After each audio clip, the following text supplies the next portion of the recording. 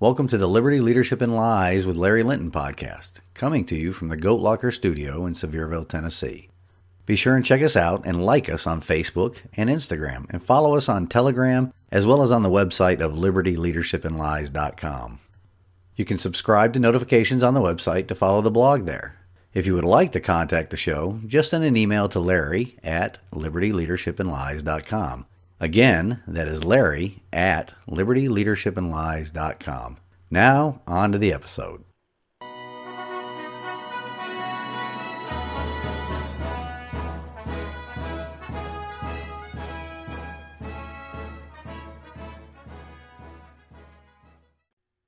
Of human events, it becomes necessary for one.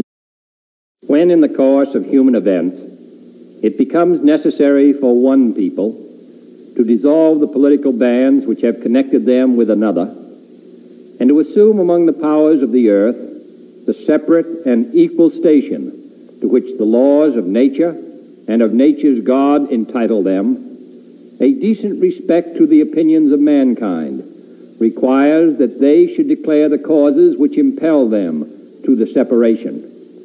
We hold these truths to be self-evident, that all men are created equal, that they are endowed by their Creator with certain unalienable rights, that among these are life, liberty, and the pursuit of happiness, that to secure these rights, governments are instituted among men, deriving their just powers from the consent of the governed, that whenever any form of government becomes destructive of these ends, it is the right of the people to alter or to abolish it, and to institute new government, laying its foundation on such principles and organizing its powers in such form as to them shall seem most likely to affect their safety and happiness. Prudence indeed will dictate that governments long established should not be changed for light and transient causes, and accordingly all experience hath shown that mankind are more disposed to suffer, while evils are sufferable, than to right themselves by abolishing the forms to which they are accustomed. But when a long train of abuses and usurpations, pursuing invariably the same object, evinces a design to reduce them under absolute despotism, it is their right, it is their duty, to throw off such government and to provide new gods for their future security. Such has been the patient sufferance of these colonies, and such is now the necessity which constrains them to alter their former systems of government. The history of the present King of Great Britain is a history of repeated injuries and usurpations, all having in direct object the establishment of an absolute tyranny over these states. To prove this, let facts be submitted to a candid world. He has refused his assent to laws, the most wholesome and necessary for the public good. He has forbidden his governors to pass laws of immediate and pressing importance, unless suspended in their operation, till his assent should be obtained. And when so suspended, he has utterly neglected to attend to them. He has refused to pass other laws for the accommodation of large districts of people, unless those people would relinquish their right of representation in the legislature, a right inestimable to them and formidable to tyrants only. He has called together legislative bodies at places unusual, uncomfortable, and distant from the depository of their public records, for the sole purpose of fatiguing them into compliance with his measures. He has dissolved representative houses repeatedly for opposing with manly firmness his invasions on the rights of the people. He has refused for a long time, after such dissolutions, to cause others to be elected, whereby the legislative power, incapable of annihilation, have returned to the people at large for their exercise, the state remaining in the meantime exposed to all the dangers of invasion from without, and convulsions within. He has endeavored to prevent the population of these states, for that purpose obstructing the laws for naturalization of foreigners, refusing to pass others to encourage their migrations hither, and raising the conditions of new appropriations of land. He has obstructed the administration of justice by refusing his assent to laws for establishing judiciary powers. He has made judges dependent on his will alone for the tenure of their offices and the amounts and payment of their salaries. He has erected a multitude of new offices and sent hither swarms of officers to harass our people and eat out their substance. He has kept among us, in times of peace, standing armies without the consent of our legislatures. He has affected to render the military independent of and superior to the civil power. He has combined with others to subject us to a jurisdiction foreign to our Constitution and unacknowledged by our laws, giving his assent to their acts of pretended legislation, for quartering large bodies of armed troops among us, for protecting them by a mock trial from punishment for any murders which they should commit on the inhabitants of these states, for cutting off our trade with all parts of the world, for imposing taxes on us without our consent, for depriving us in many cases of the benefits of trial by jury, for transporting us beyond seas to be tried for pretended offenses, for abolishing the free system of English laws in a neighboring province, establishing therein an arbitrary government, and enlarging its boundaries so as to render it at once an example and fit instrument for introducing the same absolute rule into these colonies, for taking away our charters, abolishing our most valuable laws, and altering fundamentally the forms of our government, for suspending our own legislatures and declaring themselves invested with power to legislate for us in all cases whatsoever. He has abdicated government here by declaring us out of his protection and waging war against us. He has plundered our seas, ravaged our coasts, burned our towns, and destroyed the lives of our people. He is at this time transporting large armies of foreign mercenaries to complete the work of death, desolation, and tyranny, already begun with circumstances of cruelty and perfidy, scarcely paralleled in the most barbarous ages, and totally unworthy the head of a civilized nation. He has constrained our fellow citizens, taken captive on the high seas, to bear arms against their country, to become the executioners of their friends and brethren, or to fall themselves by their hands. He has excited domestic insurrections among us, and has endeavored to bring on the inhabitants of our frontiers the merciless Indian savages, whose known rule of warfare is an indistinguished destruction of all ages, sexes, and conditions. In every stage of these oppressions, we have petitioned for redress in the most humble terms. Our repeated petitions have been answered only by repeated injury. A prince whose character is thus marked by every act which may define a tyrant is unfit to be the ruler of a free people. Nor have we been wanting in attentions to our British brethren. We have warned them from time to time of attempts by their legislature to extend an unwarrantable jurisdiction over us. We have reminded them of the circumstances of our immigration and settlement here. We have appealed to their native justice and magnanimity, and we have conjured them by the ties of our common kindred to disavow these usurpations, which would inevitably interrupt our connections and correspondence. They, too, have been deaf to the voice of justice and of consanguinity.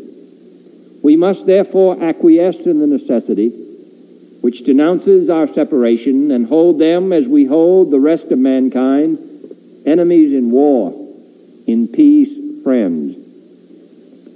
We, therefore, the representatives of the United States of America, in General Congress assembled, appealing to the Supreme Judge of the world for the rectitude of our intentions, do in the name and by authority of the good people of these colonies solemnly publish and declare that these united colonies are, and of a right ought to be, free and independent states, that they are absolved from all allegiance to the British Crown, and that all political connection between them and the state of Great Britain is and ought to be totally dissolved, and that as free and independent states, they have full power to levy war, conclude peace, contract alliances, establish commerce, and to do all other acts and things which independent states may of right do. And for the support of this declaration, with a firm reliance on the protection of divine providence, we mutually pledge to each other our lives, our fortunes, and our sacred honor. I thank the members of both parties in advance for their participation in this historic event, and I thank the leadership and members for providing for this reading in the rules of the House. It is now my distinct honor to yield to the Speaker of the House to begin the reading. We, the people of the United States, in order to form a more perfect union, establish justice, ensure domestic tranquility, provide for the common defense, promote the general welfare, and secure the blessings of liberty to ourselves and our posterity, do ordain and establish this Constitution for the United States of America. Article 1, Section 1. All legislative powers herein granted shall be vested in a Congress of the United States, which shall consist of a Senate and a House of Representatives. Article 1, Section 2. The House of Representatives shall be composed of members chosen every second year by the people of the several states, and the electors in each state shall have the qualifications requisite for electors of the most numerous branch of the state legislature. No person shall be a representative who shall not have attained to the age of 25 years and been 7 years a citizen of the United States, and who shall not, when elected, be an inhabitant of that state in which he shall be chosen. The actual enumeration shall be made within 3 years after the first meeting of the Congress of the United States, and within every subsequent term of 10 years, in such manner as they shall by law direct. Article 1, continuation of Section 2. The number of representatives shall not exceed 1 for every 30,000, but each state shall have at least 1 representative. And until such enumeration shall be made, the state of New Hampshire shall be entitled to choose 3, Massachusetts 8, Rhode Island and Providence Plantations 1, Connecticut 5, New York 6, New Jersey 4, Pennsylvania 8, Delaware 1, Maryland 6, Virginia 10, North Carolina 5, South Carolina 5, and Georgia 3. When vacancies happen in the representation from any state, the executive authority thereof shall issue writs of election to fill such vacancies. The House of Representatives shall choose their Speaker and other officers, and shall have the sole power of impeachment. Article 1, Section 3. The Senate of the United States shall be composed of 2 senators from each state for 6 years, and each senator shall have 1 vote. Immediately after, they shall be assembled in consequence of the first election. They shall be divided as equally as may be into 3 classes. The seats of the senators of the first class shall be vacated at the expiration of the 2nd year, of the 2nd class at the expiration of the 4th year, and of the 3rd class at the expiration of the 6th year, so that 1/3 may be chosen every 2nd year. No person shall be a senator who shall not have attained to the age of 30 years and have been 9 years a citizen of the United States, and who shall not, when elected, be an inhabitant of that state for which he shall be chosen.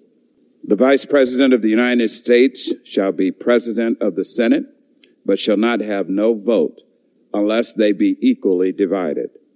The Senate shall choose their other officers and also a President pro tempore.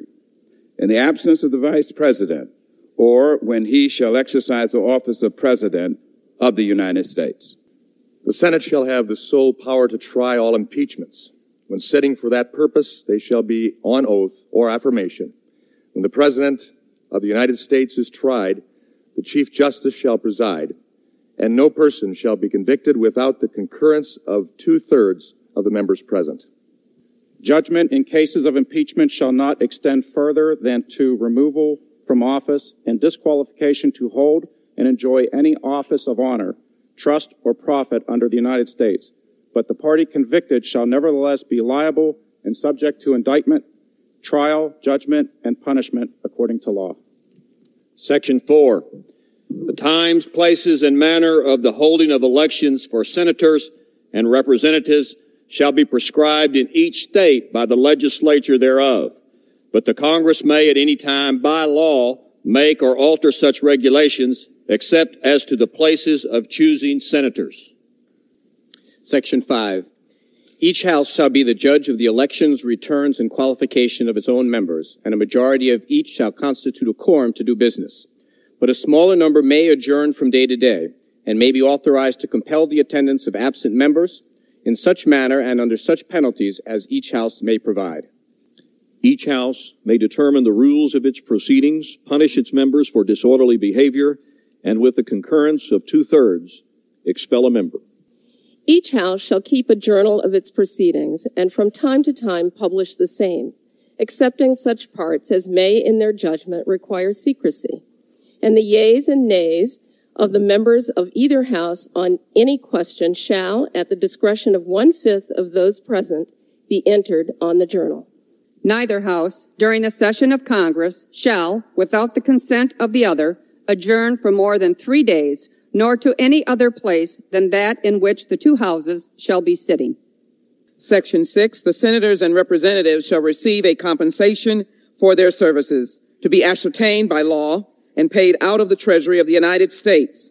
They shall, in all cases, except treason, felony, and breach of the peace, be privileged from arrest during their attendance at the session of their respective houses, and in going to and returning from the same. And for any speech or debate in either house, they shall not be questioned in any other place.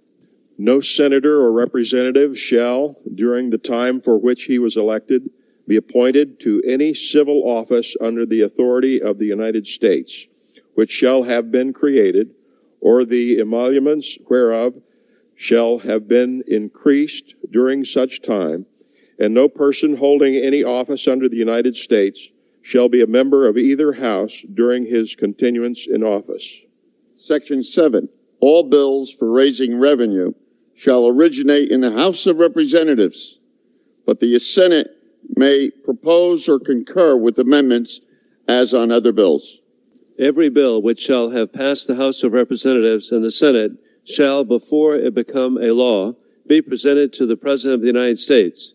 If he approve, he shall sign it, but if not, he shall return it, with his objections to that House in which it shall have originated, which shall enter the objections at large on their journal, and proceed to reconsider it. Every bill which shall have passed the House of Representatives and the Senate shall, before it be, if after such consideration 2/3 of the House shall agree to pass the bill, it shall be sent together with the objections to the other House, by which it shall likewise be reconsidered. And if approved by 2/3 of that House, it shall become a law. But in all such cases, the votes of both houses shall be determined by yeas and nays, and the names of the persons voting for and against the bill shall be entered on the journal of each house, respectively. If any such bill shall not be returned by the President within 10 days, Sundays excepted, after it shall have been presented to him, the same shall be a law, in like manner as if he had signed it, unless the Congress by their adjournment prevent its return, in which case it shall not be a law. Every order, resolution, or vote to which the concurrence of the Senate and House of Representatives may be necessary, except on a question of adjournment, shall be presented to the President of the United States, and before the same shall take effect, shall be approved by him, or being disapproved by him, shall be repassed by 2/3 of the Senate and House of Representatives according to the rules and limitations prescribed in the case of a bill. Section 8. The Congress shall have power to lay and collect taxes, duties, imposts, and excise, to pay the debts and provide for the common defense and general welfare of the United States. But all duties, imposts, and excises shall be uniform throughout the United States. To borrow money on the credit of the United States. To regulate commerce with foreign nations and among the several states, and with the Indian tribes. To establish a uniform rule of naturalization and uniform laws on the subject of bankruptcies throughout the United States. To coin money, regulate the value thereof and of foreign coin, and fix the standards of weights and measures, to provide for the punishment of counterfeiting the securities and current coin of the United States, to establish post offices and post roads. To promote the progress of science and useful arts by securing for limited times to authors and inventors the exclusive right to their respective writings and discoveries. To constitute tribunals inferior to the Supreme Court, to define and punish piracies and felonies committed on the high seas and offenses against the law of nations. To declare war, grant letters of marque and reprisal, and make rules concerning captures on land and water. To raise and support armies, but no appropriation of money to that use shall be for a longer term than 2 years.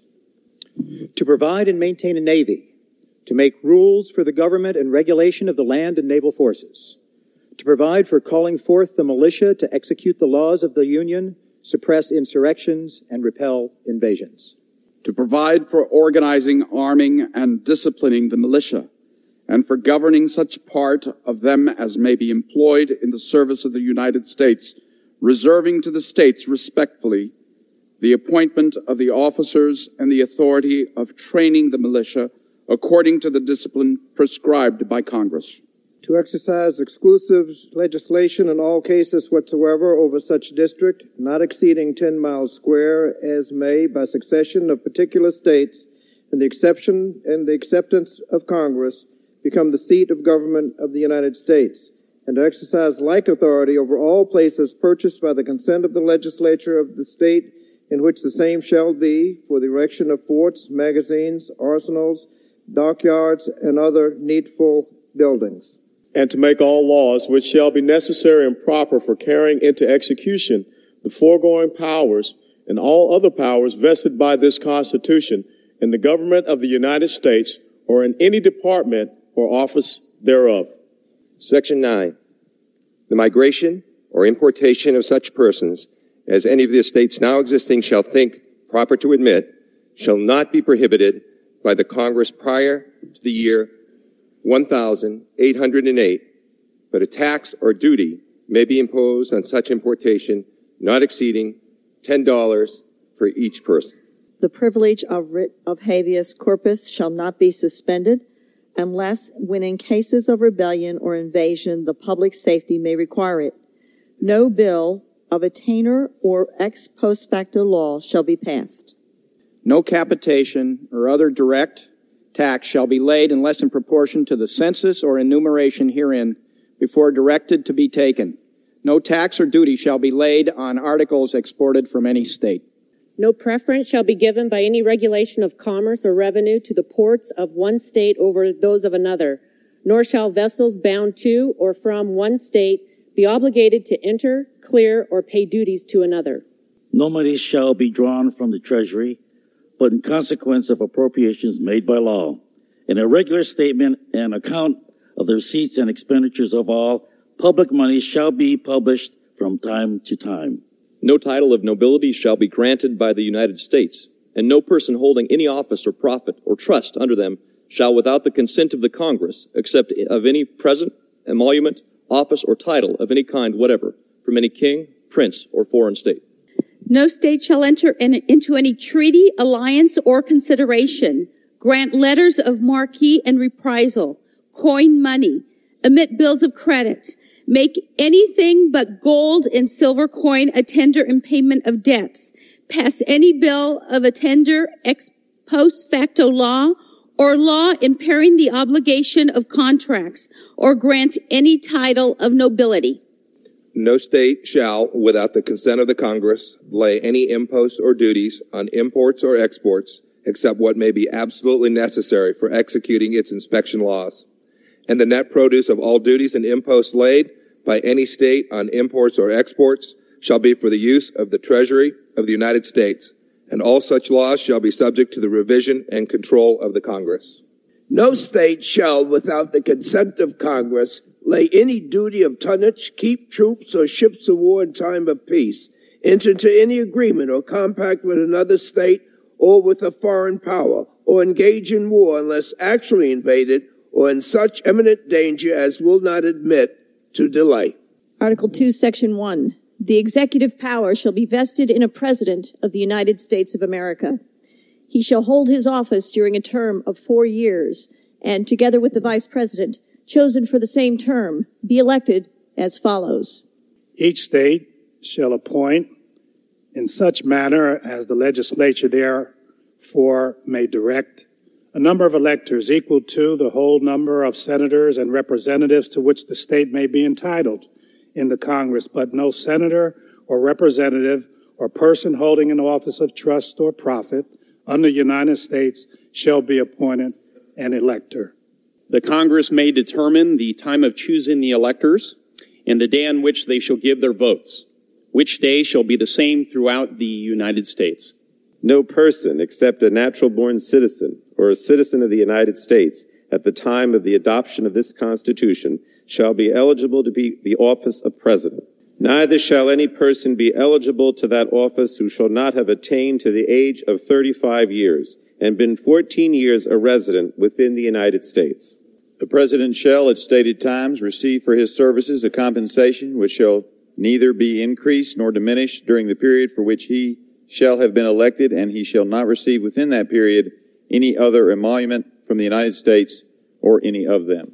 Before he enter on the execution of his office, he shall take the following oath or affirmation. I do solemnly swear or affirm that I will faithfully execute the office of the President of the United States and will, to the best of my ability, preserve, protect, and defend the Constitution of the United States. Section 2. The President shall be Commander-in-Chief of the Army and Navy of the United States and of the militia of the several states when called in actual service to the United States. He may require the opinion in writing of the principal officer in each of the executive departments upon any subject relating to the duties of the respective offices, and he shall have the power to grant reprieves and pardons for offenses against the United States, except in cases of impeachment. He shall have power by and with the advice and consent of the Senate to make treaties provided 2/3 of the senators present concur. And he shall nominate, and by and with the advice and consent of the Senate shall appoint ambassadors, other public ministers and consuls, judges of the Supreme Court, and all other officers of the United States whose appointments are not herein otherwise provided for and which shall be established by law. But the Congress may by law vest the appointment of such inferior officers as they think proper in the President alone, in the courts of law, or in the heads of departments. The President shall have power to fill up all vacancies that may happen during the recess of the Senate by granting commissions which shall expire at the end of the next session. Section 3. He shall from time to time give the Congress information of the State of the Union and recommend to their consideration such measures as he shall judge necessary and expedient. He may, on extraordinary occasions, convene both houses or either of them, and in case of disagreement, between them. With respect to the time of adjournment, he may adjourn them to such time as he shall think proper. He shall receive ambassadors and other public ministers. He shall take care that the laws be faithfully executed, and shall commission all the officers of the United States. The President, Vice President, and all civil officers of the United States shall be removed from office on impeachment for and conviction of treason, bribery, or other high crimes and misdemeanors.